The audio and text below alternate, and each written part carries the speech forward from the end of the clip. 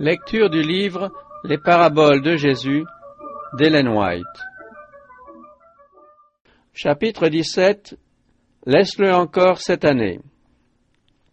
Dans son enseignement, le Christ unissait toujours à l'annonce du jugement de Dieu les appels de sa miséricorde. Le Fils de l'homme est venu non pour perdre les âmes des hommes, dit-il, mais pour les sauver. Dieu, en effet, n'a pas envoyé son Fils dans le monde pour qu'il juge le monde, mais pour que le monde soit sauvé par lui. Son œuvre de miséricorde en rapport avec la justice et le jugement de Dieu est illustrée par la parabole du figuier stérile. Le Christ avait averti le peuple juif de la venue du royaume de Dieu, et il avait énergiquement secoué son ignorance et sa tiédeur. Israël savait fort bien prévoir le temps d'après l'aspect du ciel, mais il était incapable de discerner les signes précurseurs qui parlaient si clairement de la mission du Sauveur. Néanmoins, on était tout aussi près qu'aujourd'hui à se croire favori du ciel, et on appliquait à d'autres les messages de censure.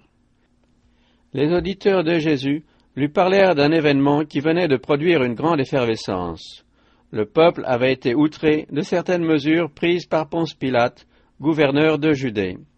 Un soulèvement populaire avait éclaté à Jérusalem, et Pilate avait voulu l'étouffer par la violence. En une certaine occasion, ses soldats avaient même été jusqu'à envahir les parvis du temple et égorger des pèlerins galiléens qui offraient leurs sacrifices. Les Juifs considéraient toute calamité comme la conséquence du péché de ceux qui en étaient victimes, et ils racontaient ces actes de barbarie avec une secrète satisfaction. À leurs yeux, leur bien-être matériel démontrait qu'ils étaient meilleurs, et, par conséquent, plus haut placés dans l'estime de Dieu que ces Galiléens. Ils attendaient de Jésus des paroles de condamnation contre ces hommes qui, selon eux, avaient bien mérité leur punition. Quant aux disciples, ils ne se hasardèrent pas à émettre un jugement sur cette affaire avant d'avoir interrogé le Maître. Celui-ci leur avait donné des avertissements précis contre leur tendance à cataloguer les autres et à mesurer les rétributions avec leur esprit limité. Cependant, ils croyaient que Jésus allait condamner ces malheureux pèlerins et les déclarer particulièrement coupables. Aussi furent-ils très surpris de sa réponse. Se tournant vers la foule, le Sauveur prit la parole. « Croyez-vous que ces Galiléens fussent de plus grands pécheurs que tous les autres Galiléens, parce qu'ils ont souffert de la sorte? Non, je vous le dis. Mais si vous ne vous repentez, vous périrez tous également. » Ces événements tragiques étaient destinés à pousser les cœurs à l'humiliation et à la repentance.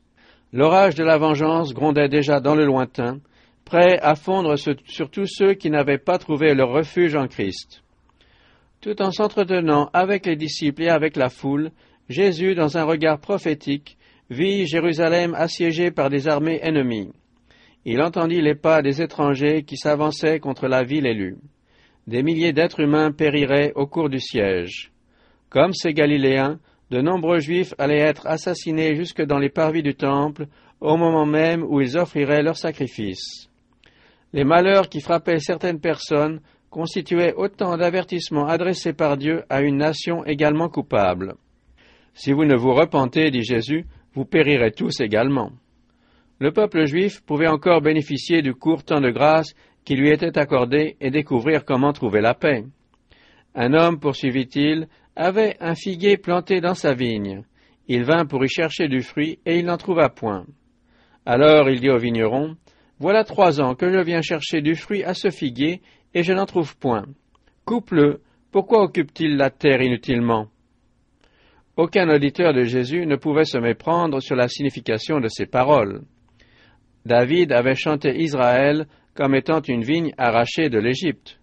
Ésaïe avait écrit de son côté, « La vigne de l'Éternel des armées, c'est la maison d'Israël, et les hommes de Juda, c'est le plan qu'il chérissait. » La génération du Christ était représentée par ce figuier planté dans la vigne de Dieu, objet de ses soins particuliers et de ses bénédictions. Le dessein de Dieu à l'égard de ses enfants et les glorieuses possibilités qui s'offraient à eux avaient été décrits en termes éloquents. Afin qu'on les appelle des térébinths de la justice, une plantation de l'Éternel pour servir à sa gloire. En mourant, Jacob, poussé par l'Esprit Saint, avait dit de son fils préféré, Joseph est le rejeton d'un arbre fertile, le rejeton d'un arbre fertile près d'une source. Les branches s'élèvent au-dessus de la muraille. Puis, il avait ajouté, « C'est l'œuvre du Dieu de ton Père qui t'aidera. C'est l'œuvre du Tout-Puissant qui te bénira des bénédictions des cieux en haut, des bénédictions des eaux en bas. » Dieu avait donc planté Israël comme une vigne superbe auprès des sources de la vie. Il l'avait établie sur un coteau fertile. Il en remua le sol, ôta les pierres et y mit un plant délicieux. Il espéra qu'elle produirait de bons raisins, mais elle en a produit de mauvais. Les Juifs de l'époque du Christ faisaient de plus grandes démonstrations de piété que ceux des siècles précédents, et pourtant ils étaient encore plus dépourvus des grâces agréables de l'Esprit de Dieu. Les admirables traits de caractère qui avaient donné à la vie de Joseph son parfum et sa beauté ne se retrouvaient pas dans la nation juive. Dieu vint dans la personne de son Fils pour chercher du fruit, et il n'en trouva point.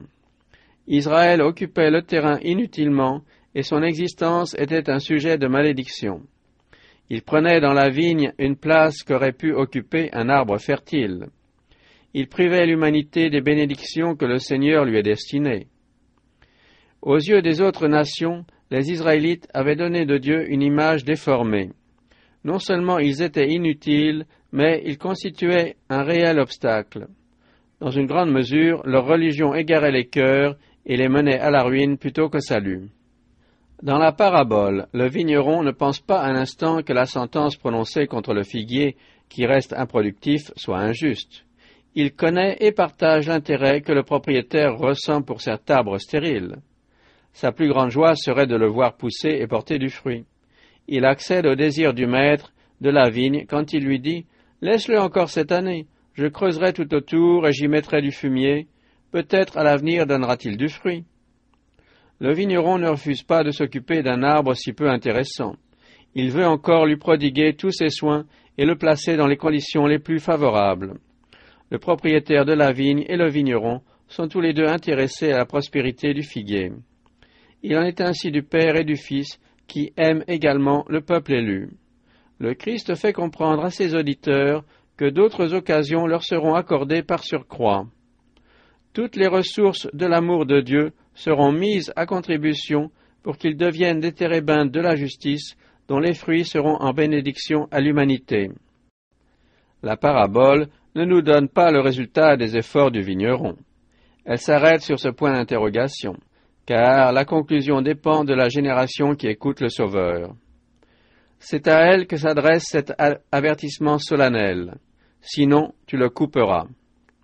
C'est à elle de décider si ces paroles irrévocables doivent être prononcées. Le jour de la colère approche.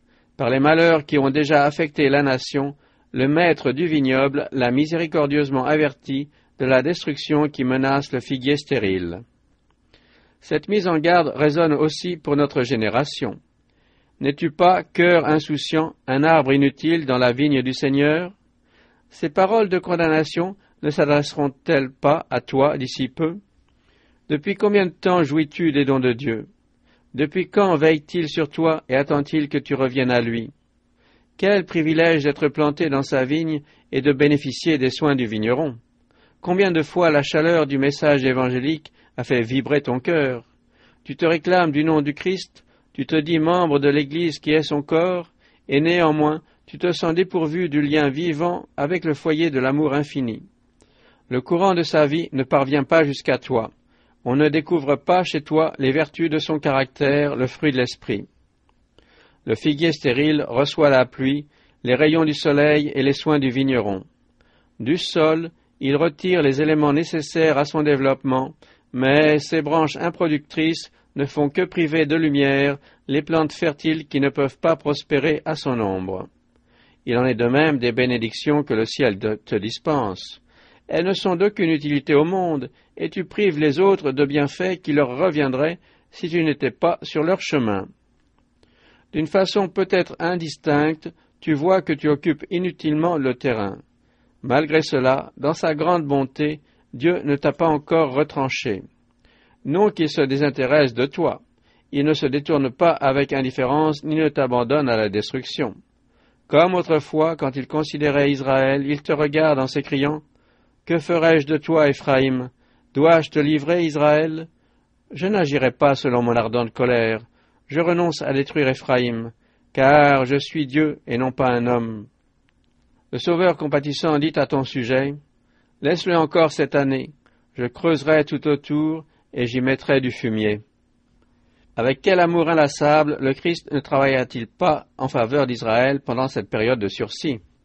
Sur la croix, il priait encore en ces termes, « Père, pardonne-leur, car ils ne savent ce qu'ils font. » Après l'ascension, l'Évangile fut d'abord prêché à Jérusalem, et c'est là qu'eut lieu l'effusion du Saint-Esprit.